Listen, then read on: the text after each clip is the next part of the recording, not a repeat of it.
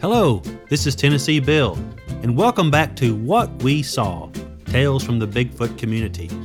This episode is brought to you by Global Heritage Books and their latest release, A Dozen Strange Tales, by yours truly. A Dozen Strange Tales is 12 stories from the mind of me, William C. Unexplainable coincidences, strange sightings, misguided adventures, legends, and outright fibs are wrapped together in one entertaining collection. Set in multiple locations during various eras of time, these stories range from unbelievably impossible to completely true. In the spirit of Edgar Allan Poe and O. Henry, quickly paced plots curve through multiple layers and surprise you as they provoke a "could it be?"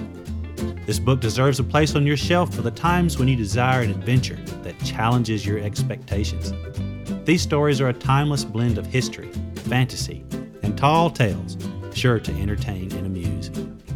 Go to williamc.com or search Amazon for A Dozen Strange Tales. Episode 3, Jerry and Poir. Jerry followed Poir to the fly fishing festival in Bozeman. Jerry cringed at the sight of Poir boiling, peeling, and chopping the tongues for her tacos. "Don't they look yummy?" she said as she plopped a batch of boiled cow tongues on her chopping board. "They kind of look like peckers." Poir looked Jerry in the eyes, then sent her butcher knife flying down onto one of the phallic tongues, sending the halves flying. "Yikes," said Jerry. When the fly fishing competition concluded for the day, the sunburned fishers were hungry. Poir's hairy taco truck was near the daily check-in table, wafting out delicious smells. Poir wasn't wearing a bra under her tank top. She drew 'em in like flies.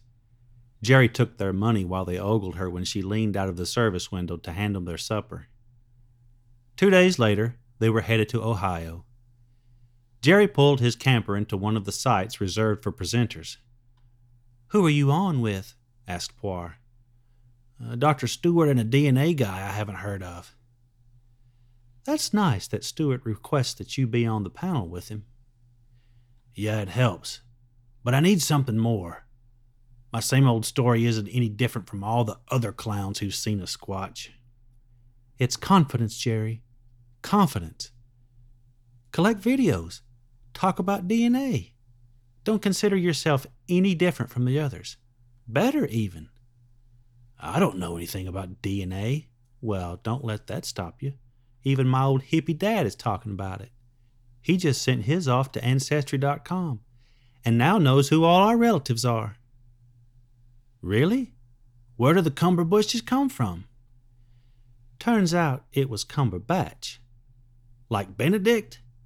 "Yep, he's probably a cousin or something. Well, when they were on Ellis Island, the clerk couldn't understand what Great-Grandpa Cumberbatch was saying and wrote Cumberbush instead." "Do you know anything of your relatives? Where are the Millers from?" "I don't know. Miller's my adopted name, anyhow." "I didn't know you were adopted." "Yep." "Do you know anything about your biological parents?" "Not much, other than my father was a college professor and my mother was a student. They had an affair and had me, but neither wanted custody. My Miller parents took me home from the hospital." "Well, if you spit in the vial and send it off to Ancestry.com, you'd probably find out who they are if you ever wanted to." "I've thought about it, but I'm not sure I want to know." Jerry carried his books into the conference hall where he'd be speaking. There were other presenters setting up as well. Dr. Stewart hadn't arrived yet. The table next to Jerry's was already full of books and DVDs and manned by a slender gray-haired fellow who carried himself like a game show host.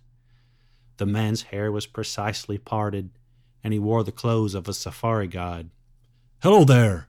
I'm George Davis, host of The Mysterious Beast." "I'm Jerry Miller. It's pleased to meet you. So you're a filmmaker?"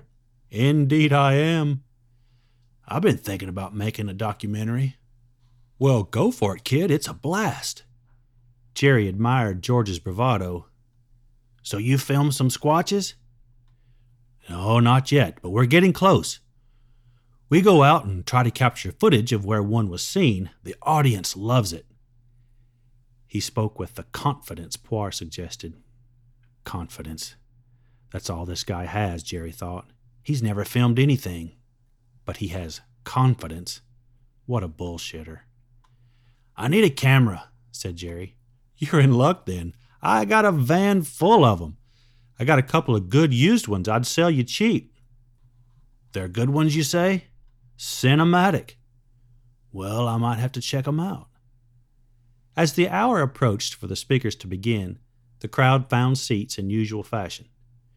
George Davis sat at the dais between Jerry and Dr. Stewart. Jerry was the first speaker as usual. He received his introduction, told his story, and answered the questions. The crowd was boisterous when George was introduced. He spoke with exaggerated gestures and displayed his toothy salesman smile. His shaky footage of himself running through trees chasing sounds didn't compare to the real things Dr. Stewart would be showing.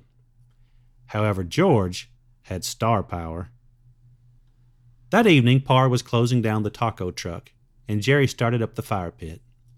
He sat in one of the two chairs and had a black square nylon zipper case in his lap. What have you got there? Parr asked. A camera. What are you going to do with it? Well, it's for the documentary. Oh, I guess you were serious. Where did you get it? From George Davis, one of the speakers today. The guy from the Mysterious Beasts? Yep. Did you see his talk? Yeah, and he didn't have anything, just him running through the woods. What was he trying to accomplish? Well, some couple had seen one a few times, and they were setting up gifting stumps to see if it would come back. Ha! A gifting stump. What did they leave on it? He didn't say. What should one leave on a gifting stump? Parr apparently had given this some thought. It has to be something she needs. Like what? Chapstick and wet wipes? Ha, maybe. I would put some sort of vegan candy bar and something shiny on it. What would you put on it? I'd probably put something on it that would arouse his curiosity, like a yo-yo, or some wax lips, or maybe a butt plug. Parr spewed Diet Dr. Pepper out of her nose. Jesus, Jerry, a butt plug? Like I said, something to arouse his curiosity. Jerry retrieved his new camera from the carrying case and tried to figure out where all the cords went. He flipped a switch, and the Panasonic X2000 came on. Jerry looked through the viewfinder at Poir. Using a fake Steve Irwin Australian accent, he said, Poir, I see you've decorated the gifting stump. This will definitely bring the elusive Sasquatch. Tell us what you have on the stump for him. Poir giggled and played along. Well, Jerry, we have some things the big feet will be crazy about. First, a candy bar. Also, we have a yo-yo, a butt plug, and some tampons. Well, if that doesn't bring 'em in, nothing will. Jerry continued to fidget with the camera while filming the laughing Poir. Her soft curves dazzled. Great, now you'll be one of those bullshitter documentary makers. Jerry focused the camera on her face and zoomed in. Poir, you say you were once Bigfoot's lover? She immediately went into character. With a melancholic expression, she said, Yes, he was just a regular guy with a hormone problem. Why won't you just leave him alone? She's a natural, Jerry thought. This has been Squatchin' with Poir Cumberbush. Poir bowed. After her performance, Poir went into the camper for the evening, while Jerry continued to monkey with the camera. With the camera in hand, he walked the narrow paved road past the campers of the conference attendees. Looking through the viewfinder, he adjusted the ISO settings until the figures illuminated by the moon and firelight appeared vivid. A rusty old van was parked in a campsite, settled near a curve in the narrow road. Jerry focused the lens on the old van while zooming in and out. When he zoomed in, he noticed a bearded man with long wispy hair sitting outside next to it. The man was looking back at him. Oh, hello, said Jerry. I was just experimenting with this camera. You gonna film a squatch with that thing? The old man's voice was shaky. I doubt it. Me too. I've heard your talk a couple times. Really? So you come to these festivals often? Oh, I come to a few. I want to hear if anyone's getting it right. What do you mean? Well, they talk about apes and footprints, but they don't know what the Sasquatch really is. So you've seen one? Ha! You bet I've seen one, and I know what he really is. Jerry walked closer to the man's camp. You care if I join you? Help yourself, said the man, pointing to a rickety wooden chair next to his fire. What's your name? Alfred Caspo, but folks call me Alfy. Where are you from, Alfy? From Carbondale, Illinois. Why do you say these folks aren't getting it right? Well, they're looking for a monkey man. He ain't no monkey man. The old man spoke on the edge of anger and smelled like urine. I've tried to tell folks what he really is, but they just say I'm crazy. His lips continued to form inaudible words even when he wasn't talking, and flicked his fingers as if agitated. He looked as if he hadn't changed clothes since winter. Well, I'd like to hear what you saw. Well, I'll tell you, but you have to open your mind. I think I can do that. Alfy, do you mind if I experiment with this camera while you tell me? Hell, go ahead. I don't care. Jerry centered Alfy's fuzzy face against the moonlit horizon. Well, Mr. Caspo, tell me where you were and what you saw. It was in 1994, and I was staying in a van like this one, in a field not far from Carbondale. No lights, no power, no nothing. Darker'n a well digger's ass, I tell you. I was sitting out, kind of like we are now. And first, I heard a noise, like a washing machine a-whining. I looked around and had no idea where it was coming from. Then it got louder, and it sounded like it was above me, but I couldn't see nothing. Then all of a sudden, boom! A bright light was everywhere. Not like a spotlight. It lit up the whole field like it was a blinding moon. It was so bright it burned my eyes. All the while, the noise was getting louder. Then I saw it. As the noise got closer to the ground, a thing descended. It was as big as a house, and shaped like an egg, and shiny like it was made of silver. It came to a stop right on the ground. Then, on one side of this egg thing, the metal it was made of began to soften, and then poured out onto the grass. It poured into a little ramp, then hardened back, leaving a hole in the side of the egg. Then he came out. You saw a Sasquatch come out of this egg? That's what I saw. He walked out, started walking around the edge of the field. It was lit up by the lights of his ship. This lasted for a few minutes until he found what he was looking for, I reckon. I never saw what he was doing or if he collected anything. Maybe he just stopped to take a piss, hell if I know. But after a few minutes, he walked back towards the ship and walked up the ramp. The metal ramp then liquefied and was sucked back into the hole it made and sealed over like it'd never been there. Then just like it came down, the noise started up and the ship rose straight up out of sight. Did you ever see it again? Nope.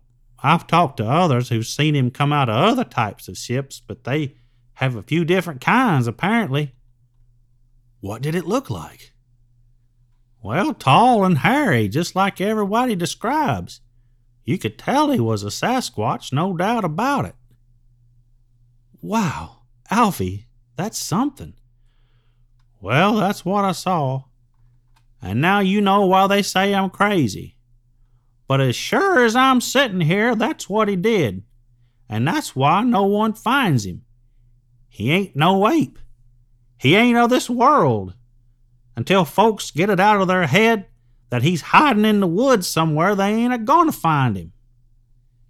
Alfy stopped talking, but his hands continued to gesture, as if a story was continuing in his head. Jerry lowered the camera. Alfy, I really appreciate you telling me this. Maybe I could talk to you again sometime.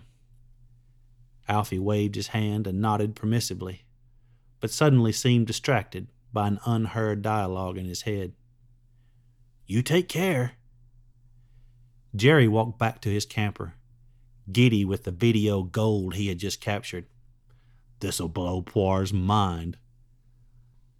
That night he lay under the sheet next to her. He watched YouTube videos on camera techniques. The next morning, Poir climbed down from the camper sleeper and saw Jerry's camera on the small table. You going to get this thing figured out? Jerry stirred. I'm getting better at it, but have I got something to show you? Jerry climbed down and flipped the screen on the side of the camera to reveal Alfy's weathered face.